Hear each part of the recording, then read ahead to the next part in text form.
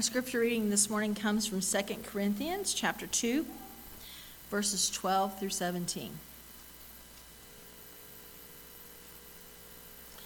When I came to Troas to preach the gospel of Christ, even though a door was opened for me in the Lord, my spirit was not at rest, because I did not find my brother Titus there. So I took leave of them and went on to Macedonia. But thanks be to God, who in Christ always leads us in triumphal procession, and through us spreads the fragrance of the knowledge of him everywhere. For we are the aroma of Christ to God among those who are being saved and among those who are perishing. To one, a fragrance from death to death. To the other, a fragrance from life to life. Who is sufficient for these things? For we are not, like so many, peddlers of God's word, but as men of sincerity, as commissioned by God, in the sight of God, we speak in Christ. Hear the word of the Lord. Thanks be to God.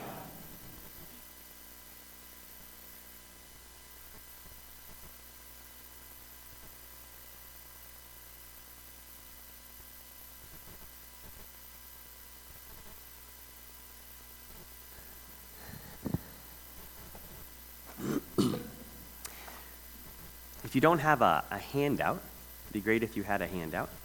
I have handouts that are left back on the table back there. If people don't have handouts, if someone could hand them out, that'd be great. I think maybe most people have one, don't know.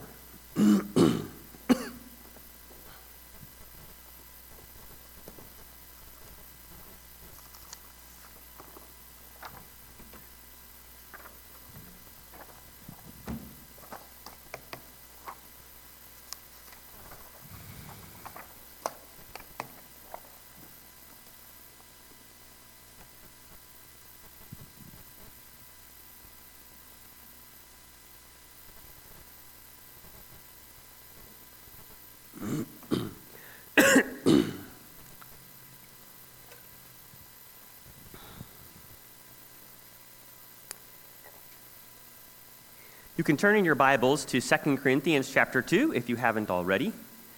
2 Corinthians chapter 2 will be in verses 12 to 16.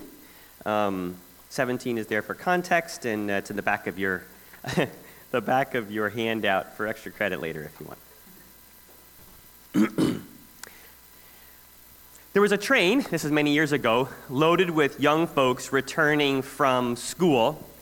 It's a local train bringing the students home, and the train broke down. It had what's called a hot box, which apparently is when the wheels overheat and don't turn so well anymore. And so the train stopped, and the workmen got off and worked on the wheels, the hot box, to get the train rolling again.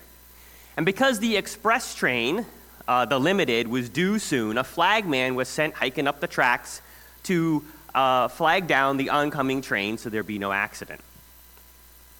And because there did not appear to be any danger, people were chatting and laughing around the train. It would only be a little while until the train was moving again. But suddenly, the whistle of the Limited was heard, and it came on, this heavy train, and smashed into the local train with horrible effect, and lives were lost. The engineer of the Limited leapt from the train at the last moment to save his life, and as you might expect, he was later hauled into court to give an account for his actions. And they said, "Did you see the flagman?" And he said, "Yes, I did." "Why didn't you stop?" "Well, he was waving a yellow flag. And so when I saw the yellow flag, I did what you should do. I slowed down." So, of course, the flagman is called in to give an account. "And what flag did you wave?" And he said, "I waved a red flag. But the express train went by me like a shot." "Are you sure it was a red flag?" "I'm sure it was a red flag." And so the flagman was told to produce his flag, and after some delay, he did so, and that's when the mystery was made clear. It had been a red flag, but it was weathered and old, and it looked kind of like a dirty yellow flag. You are supposed to be a red flag, warning the world clearly by proclaiming the gospel and living it out. But it's pretty easy to be a yellow flag, a soft warning with a life that does not display the truth of the gospel or sincere belief. Will those whom you should have warned say that they saw a red flag or a yellow flag? If you don't call sin sin and warn of judgment, you wave a yellow flag. Likewise, if you don't live a life that is surrendered to Christ, you also wave a yellow flag. Because your life also speaks. And as you know, actions speak louder than words. If you say with your mouth, stop in your tracks and give your life to Jesus, but your life says, well, I didn't stop. I didn't surrender my life to Jesus. If your life only says, just slow down a little, surrender on Sunday, maybe go to seminary, then all you're waving is a yellow flag. We must be red flags, not yellow flags. Let's look at the text, verses 12 to, we'll read through 17 in chapter 2. Chapter 2, verses 12 to 17. When I came to Troas to preach the gospel of Christ, even though a door was opened for me in the Lord, my spirit was not at rest because I did not find my brother Titus there. So I took leave of them and went on to Macedonia. But thanks be to God, who in Christ always leads us in triumphal procession, and through us spreads the fragrance of the knowledge of him everywhere. For we are the aroma of Christ to God among those who are being saved and among those who are perishing. To one, a fragrance from death to death, to the other, a fragrance from life to life. Who is sufficient for these things? For we are not, like so many, peddlers of God's word, but as men of sincerity, as commissioned by God, in the sight of God, we speak in Christ. Let's pray. Heavenly Father, as we look at these words in our precious copies of your word, we pray that you would take them from the pages and bring them into our hearts. Please make us soft to the truth of your word. You do not hold back the truth from us. Please help us to not hold back from you. We pray this in Jesus' name. Amen. Your first point is just this thing labeled context on your handout. It's kind of a narrative point. Paul was anxious for Corinth when Titus didn't show up, and so he left promising ministry in Troas. I include this so that the rest of the text makes more sense. Paul's drawing from his personal experience. He's writing to the church in Corinth, and he's saying, hey, I arrived in Troas to preach the gospel, which makes sense. Troas was a strategic Roman colony, exactly the type of city that Paul might target. And he says, God opened a door for me, and which I would take to mean that he had fruitful ministry in Troas. And that's why he has to say goodbye. He says he takes leave of them in verse 13. That's why in Acts chapter 20, when he goes back and preaches in Troas, there are Christians there. That's the moment where he preaches too long and the young boy falls out a window, and Paul has to resurrect him. Mike asked me if I was going to cover verse 17, and I said, well, I'm afraid I'll go too long. And I'm also thinking I don't want anybody falling out of their pew. No injuries on Sunday. So God opened the door for Paul in Troas, and yet he's distressed. He's so distressed that he leaves because he can't find Titus. Now, why is that important? Well, Titus was his brother in Christ who had brought to Corinth the painful letter. Not 1 Corinthians, not 2 Corinthians, but more like Corinthians 1.5. We don't have it. But a painful letter that was sent to Corinth. And it seems like Titus was supposed to meet Paul in Troas. And so Paul is worried about the church in Corinth, but his brother Titus doesn't appear. Probably Titus was supposed to come on the last boat of the season, and when he doesn't show, Paul leaves Troas to go overland and towards Macedonia and hopes to meet Titus going on the way. Now, this is honestly a little strange. Why does Paul leave an open door in Troas? He's making a point of it. He frequently stuck with ministry when it was difficult. You could persecute him, you could throw him in prison, and he would keep on serving in that city as long as he could. That was his job as an apostle. Yet he was also a shepherd, a pastor to fledgling churches like this church in Corinth. And their disregard for him as an apostle and their preference for morally bankrupt teachers was deeply concerning to him. He is distraught over the people under his care in Corinth. In Corinth, many had come to view Paul as like an inferior leader. They got to know him well enough, they found out why they shouldn't respect him. A part of it was they said that he looks weak. Just look at his afflictions. And he was inappropriately bold for such a weak leader. To them, he just doesn't look like the kind of person who's worth listening to. In chapters 2 to 7 of 2 Corinthians, he explains why he must be so bold. And while he talks about that, he leaves us in suspense about his anxiety when he left Troas. And he turns and he reflects on his interminable ordeals as an ambassador of Christ. And that's what we have in verses 14 to 17. And he explains that it is his suffering as a slave of Christ, as a captive of Christ, that validates his gospel message.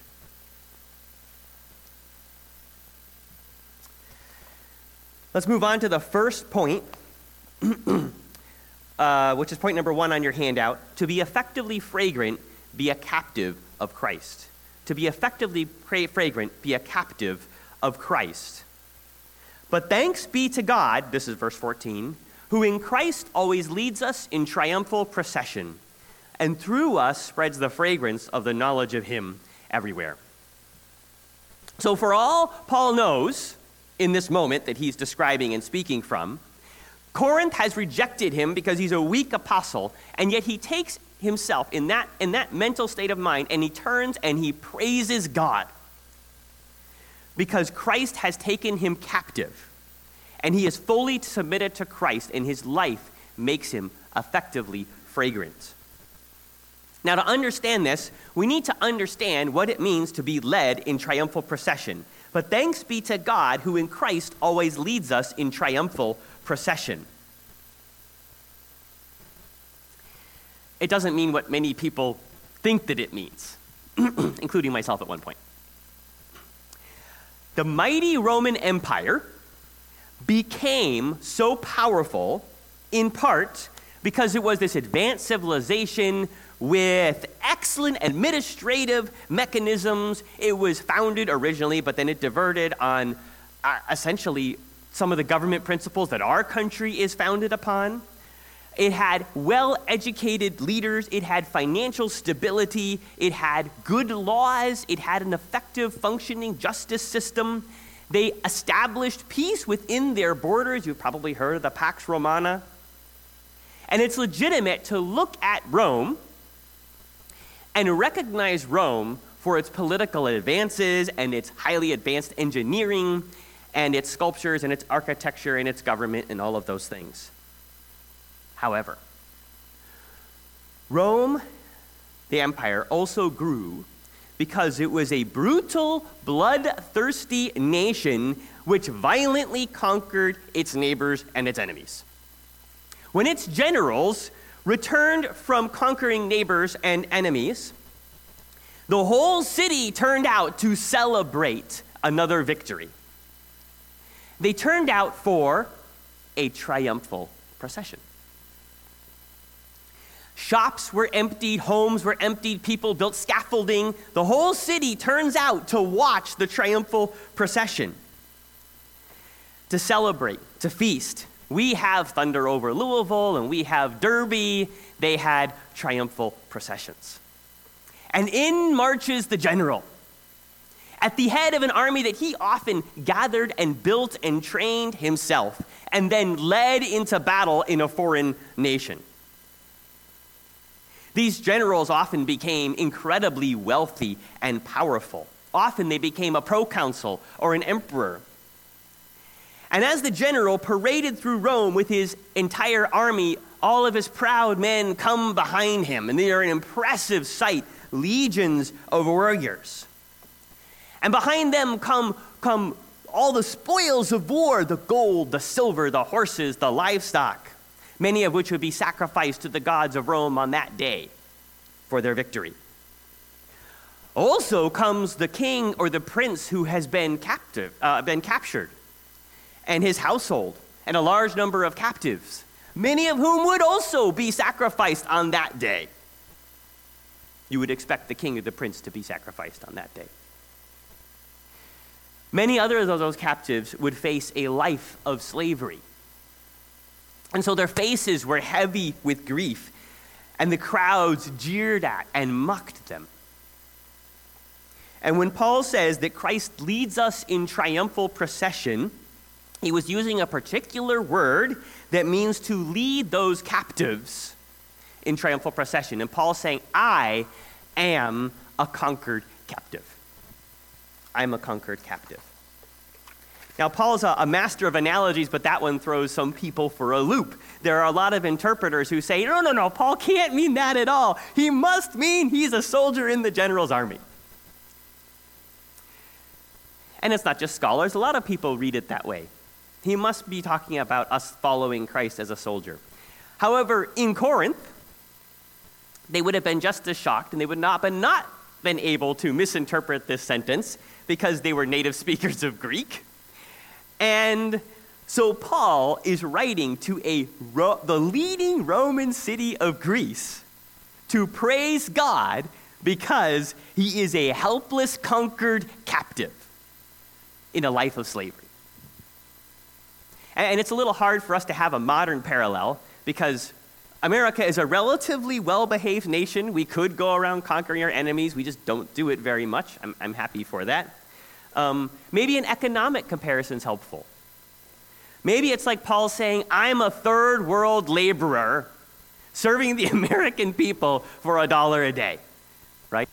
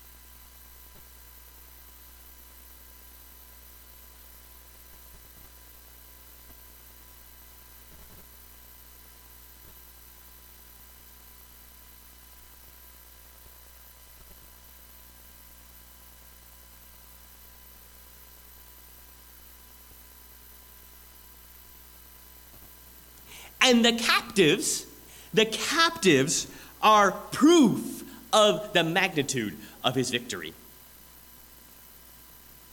God is glorified because Paul is a captive. And when Christ builds his church, he is the real victor and the creator of peace. It's not about us. So, Vine Street, when you are sitting here shoulder to shoulder as slaves of Christ, it's not about you. You represent the victory of Christ. You are evidence of his victory and his conquest. Now, ironically, we have trouble as Christians accepting this idea because we would like a slice of the glory, thank you very much. We have trouble viewing ourselves as captives, not soldiers. We have trouble being humble. Okay, that's first, second. Now here's third. This analogy helps make Paul's suffering make sense. The Corinthian culture, like the Roman culture, and I would say like the American culture, was fixated on comfortable living and power and success. They were. Look at America. Who do we pay attention to? Successful politicians. The actor who makes it big. The CEO who transforms an industry. We love people like Elon Musk walking around making rockets and building car companies from scratch and saying rambunctious things. We look at people like Bezos, a scrappy businessman starting Amazon, building a company, getting extraordinarily rich, and then buying other companies for fun, also building rockets.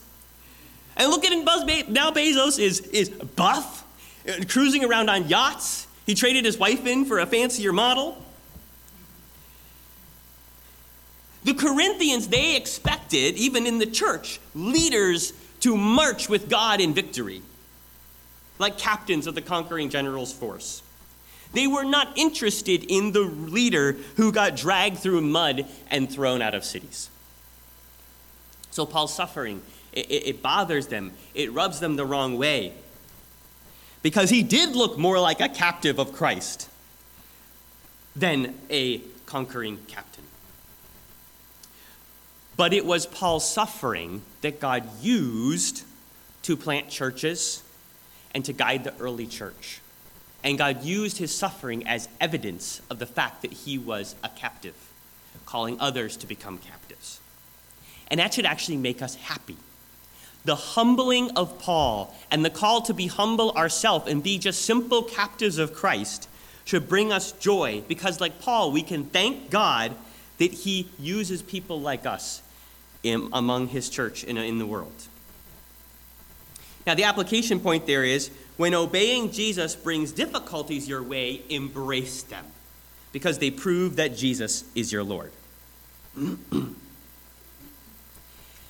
Obeying Jesus can make sense of those difficulties you face. Being a captive of Christ makes sense of the suffering and the difficulty that comes your way. And if you are a captive of Christ, if you are his slave for life, you should not be surprised if you need to do some difficult things that are not comfortable, that don't look successful to the world.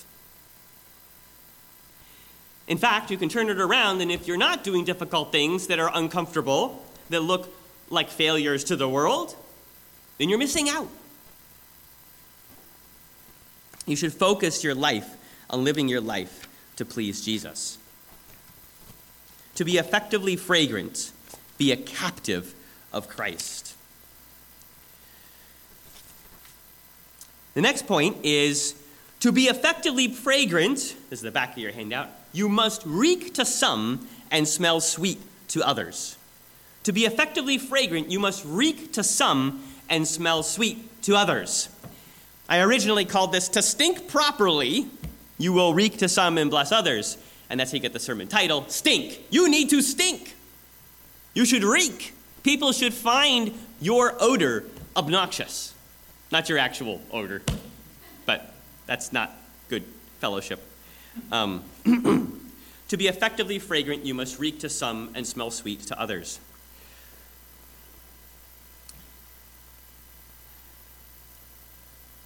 But thanks be to God, who in Christ always leads us in triumphal procession, and through us spreads the fragrance of the knowledge of him everywhere. For we are the aroma of Christ to God, among those who are being saved and among those who are perishing. To one, a fragrance from death to death, to the other, a fragrance from life to life. So, the first illustration Paul uses is that of being a captive slave, and the second one is that of fragrance. And as he expands on the idea of fragrance, I think it helps us understand what he's thinking of. It relates, again, to this triumphal procession. When a Roman general comes into Rome, and this is the big party of the month or the year for the people of Rome, the many temples of Rome would be burning their incense. This is how they would have their influence beyond the doors of the temple. They burned incense. The air was probably permeated with the smell of burning incense, also in worship of their gods. Paul says that God spreads the gospel everywhere through Paul, much as a fragrance spreads. So his life is, we're going to see, the aroma of Christ, Christ's aroma through him to God. This is what the worship looks like. And Paul's fragrance spreads the gospel everywhere. Fragrance does permeate the air. If you go to a friend's house and they have lit a Yankee candle anywhere in the building, when you walk in the door, you know. When you go to the mall, by the way, if there is a candle store in the mall, you also know when you get relatively close. My daughter Autumn had one nurse who would use essential oils. And the nurses would trade off while my wife and I were still in bed. And I would wake up and I would smell that the new nurse was there. And we actually found it a little overpowering. So I approached her and I said, do you have a strong odor? It's not bad, but could you use a little less? And she goes, I don't understand. I just use essential oils. I just put a dab on, right? It was potent.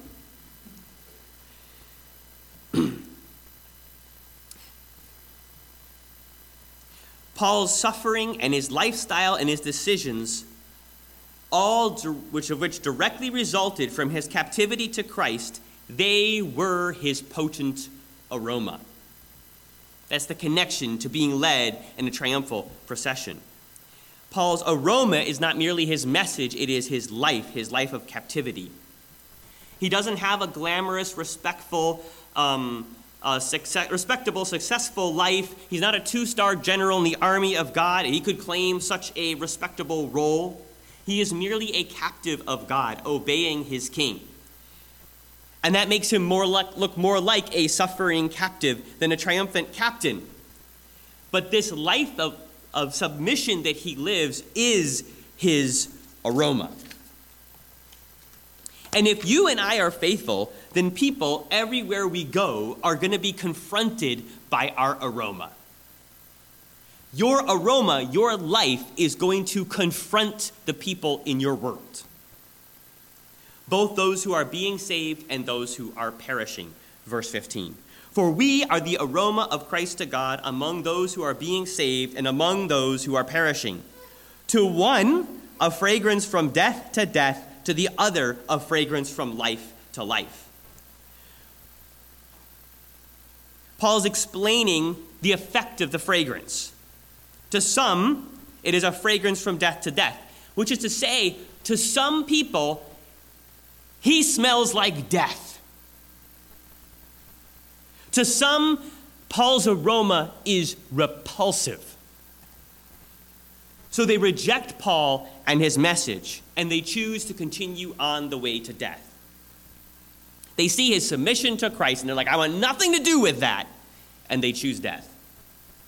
To the other people, he is a fragrance from life to life. They find his aroma wonderful. They welcome his message. They see how his life displays the gospel.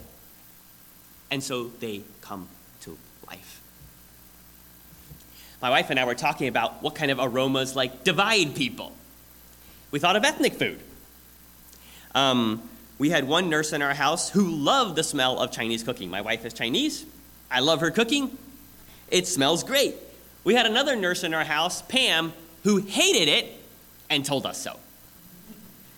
I love Indian food. I can't eat as much of it as I used to, but it tastes great. However, if you look at apartment reviews, you can find out which apartments have a higher density of Indians because people will tell you what the hallway smells like.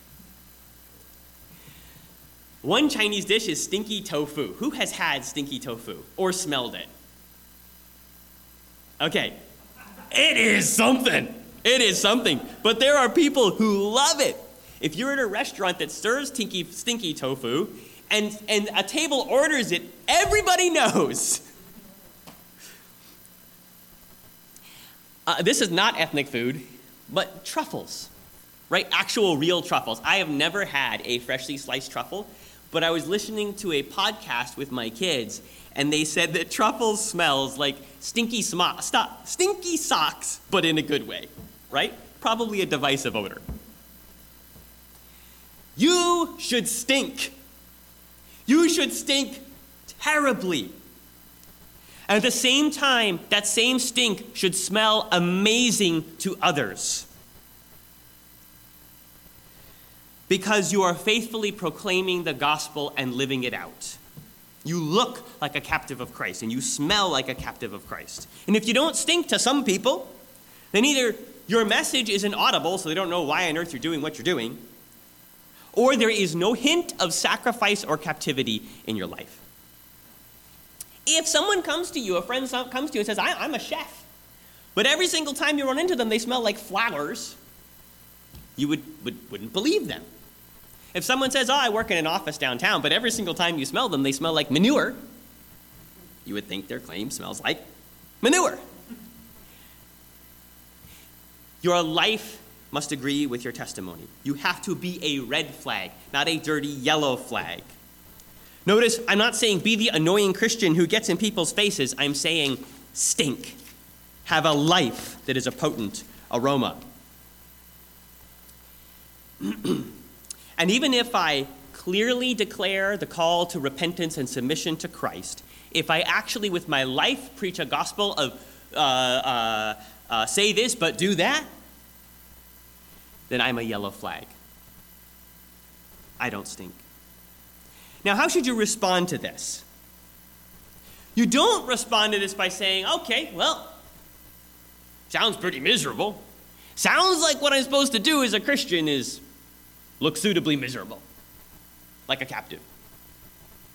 But that's not actually the right response.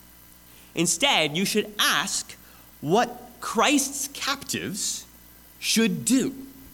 What do you as a captive of Christ need to do to be a captive of Christ? And it's going to look really different from what it means for Paul. You are not an apostle. You are unlikely to be persecuted and thrown in jail or washed ashore on Malta. But your life is going to demonstrate your submission to Christ.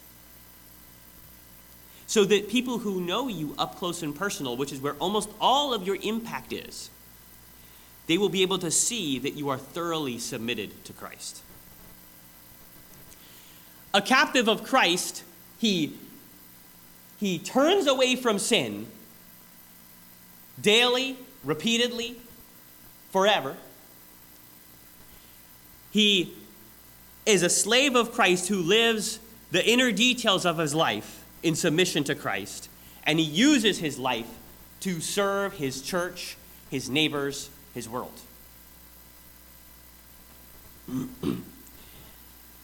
Now, it's kind of difficult to summarize in a simple way exactly what that means. This summary that Paul has of being a captive of Christ is probably the best summary you can get. We each have different situations in life. And so it's difficult to give you a top 10 list of things that you should really do to be a captive of Christ, because some of them aren't going to actually apply to you the same way, and I'm going to miss things about some of you if I do that, right? I'm still going to give some examples. But my point is that the faithfulness of a busy mom of 2 or 3 or 4 is going to look very different from the faithfulness of a 20-year-old boy student, and very different from the faithfulness of an 80-year-old widow. These are really different circumstances, and we all have different fleshly weaknesses, and we have different family backgrounds. We have parents who were wise or foolish or trained us well or poorly. We have different natural inclinations to self-discipline. We have different family situations, different life trials. But the interesting thing is that you are a captive, right? But you don't look like a captive the way a typical slave does, right? You all look like free people. We are remarkably autonomous slaves of Christ, right? And there's a reason for that. It's because we are remarkably autonomous slaves so that as we consciously and consistently and habitually and vigorously submit ourselves to Christ in each of our circumstances, he is glorified more.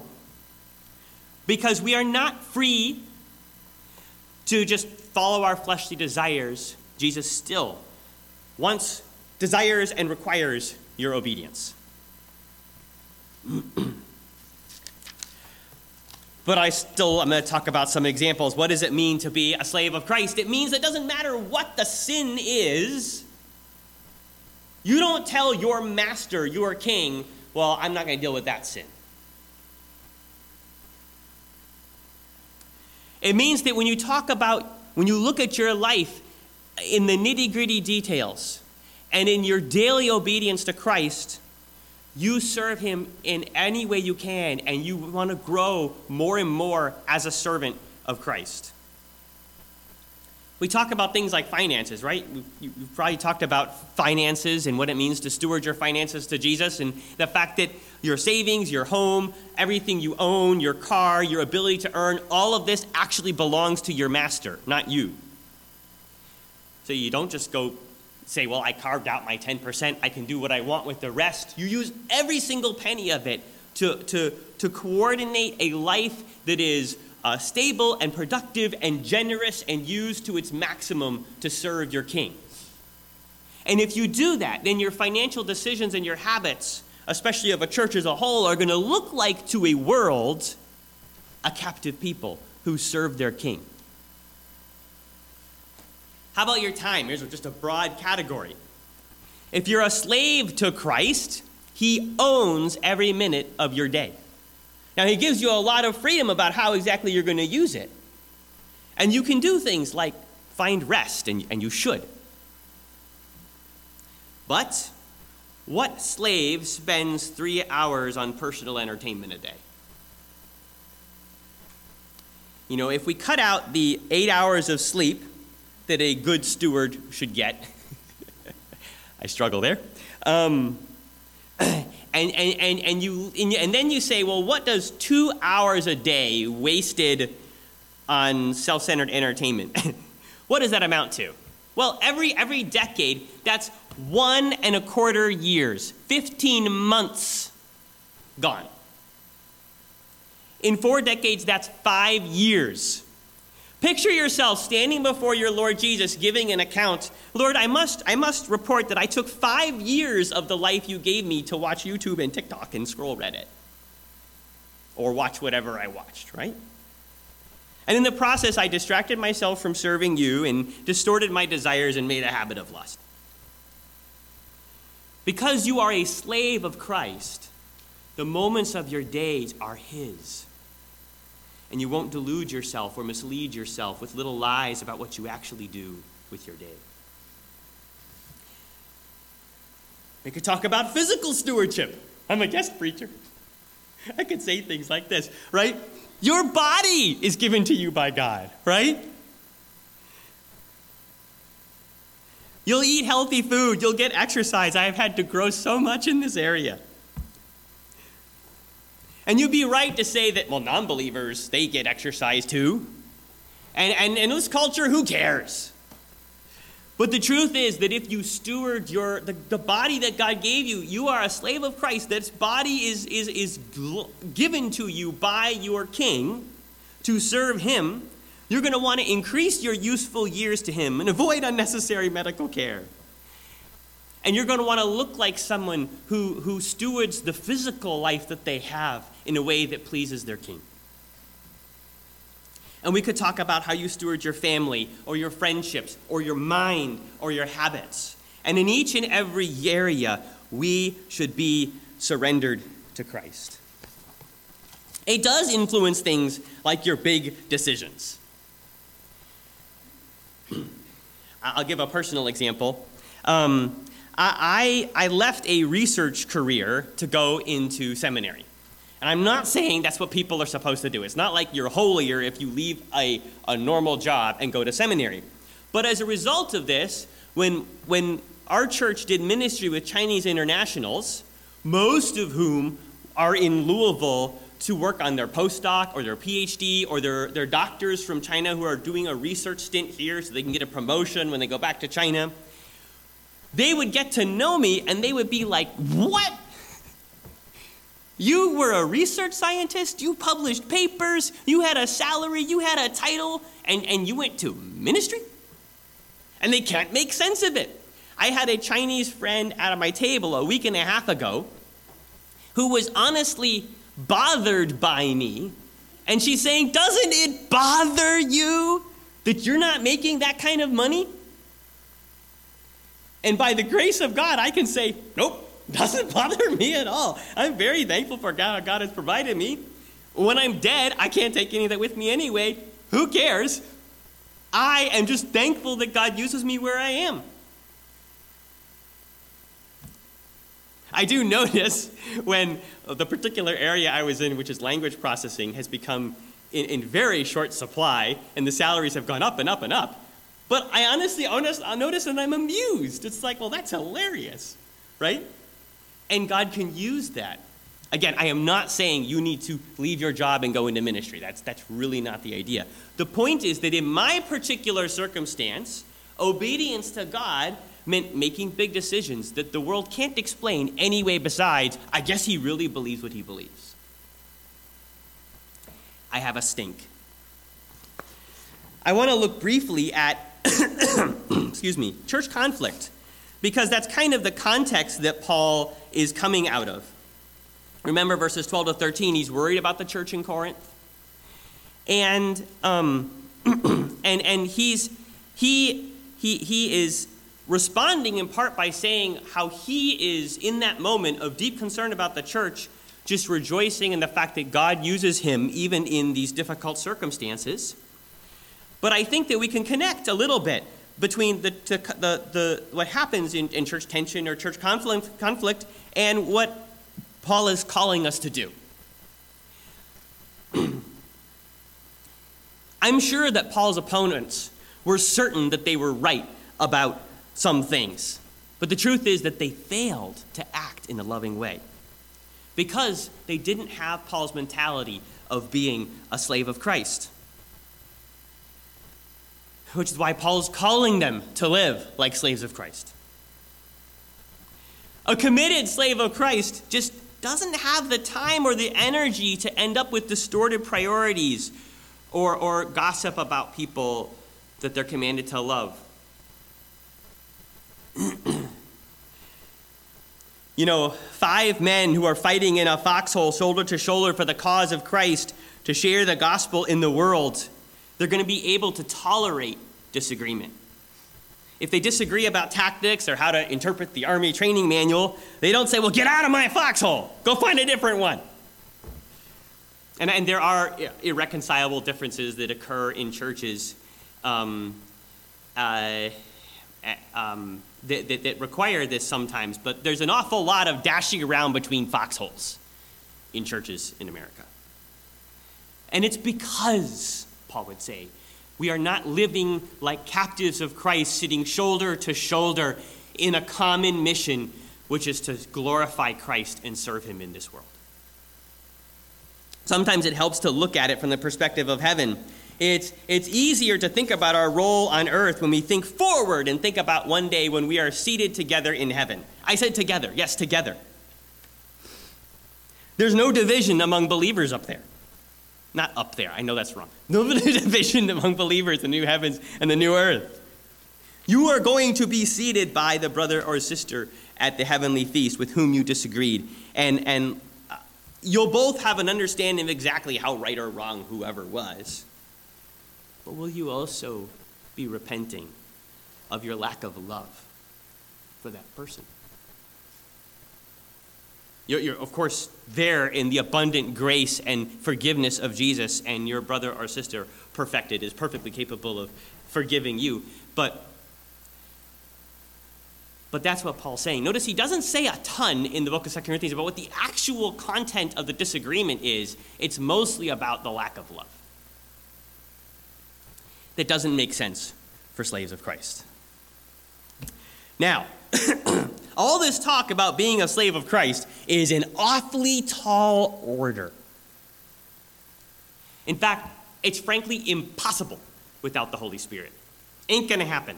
And it's not finished You are not done, and you will not be done. It is that all-encompassing. But if you are following Christ, you are going to make choices and cultivate a life that people will have to interpret as being a result of your obedience to Christ. Last point. Accept the enormity of your responsibility. This is the last piece of verse 16. Again, not touching on verse 17. Who is sufficient for these things? Who is sufficient for these things? Accept the enormity of your responsibility. So Paul marvels at the burden of his ministry and the fact that it sorts the people who hear him and see him into those who are headed to life and death. That's a big deal. People are going to see you wave your flag, and they are going to choose death or choose life. That's a big deal. Paul arrives at Troas or Macedonia or Corinth, and he's preaching in the public square, and he's spending time with curious people in the homes of Corinth, and he also spends time in churches that are composed of sheep and goats, and people respond to his words and to his aroma. And some think he stinks. He reeks of death. They hear his criticisms and his call to repentance, and they find the call to surrender to Jesus irritating or offensive. Others smell his aroma, and they smell forgiveness of sin, and it smells so good that they weep over their sin, and they rejoice that they too can be a captive of Christ. And Paul's complete surrender demonstrates surrender to Christ and God's triumphant work in our lives, and some live and some die.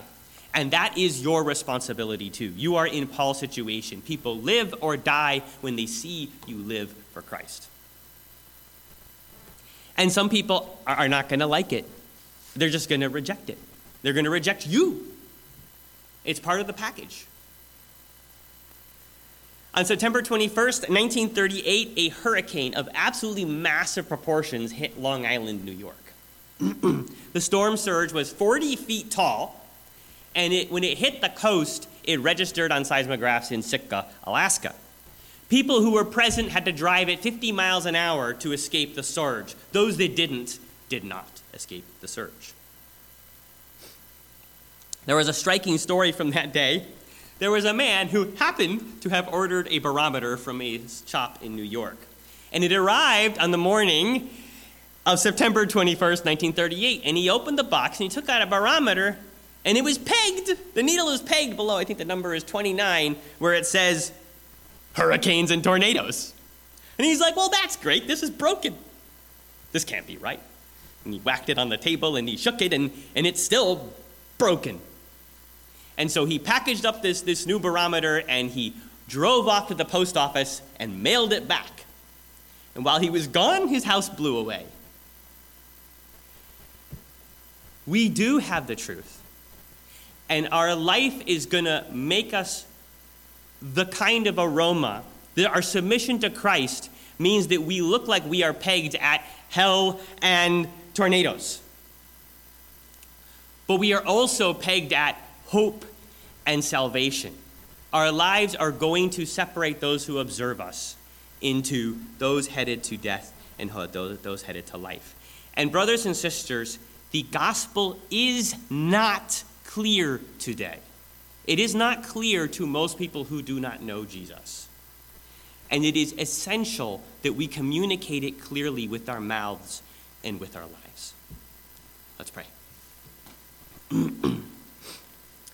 Heavenly Father, it is a strange thing to us that you call us to be strangers and sojourners in this world, to be ambassadors to this world who must offend this world with the truth that we speak and the willingness to submit to you and glorify you with our lives. Lord, we only can find the strength to do this through your work in our souls. And we pray, Lord, that you would do this good work in us. Take me captive. Help me to surrender to you, to find my joy and my satisfaction in surrendering each and every corner of my life to you, to be the human being that you created me to be, and now have created new in Christ to be. Lord, let Vine Street be a people so submitted to you that the world sees it and has to say, well, they definitely believe what they say they believe. And I pray this in Jesus' name. Amen.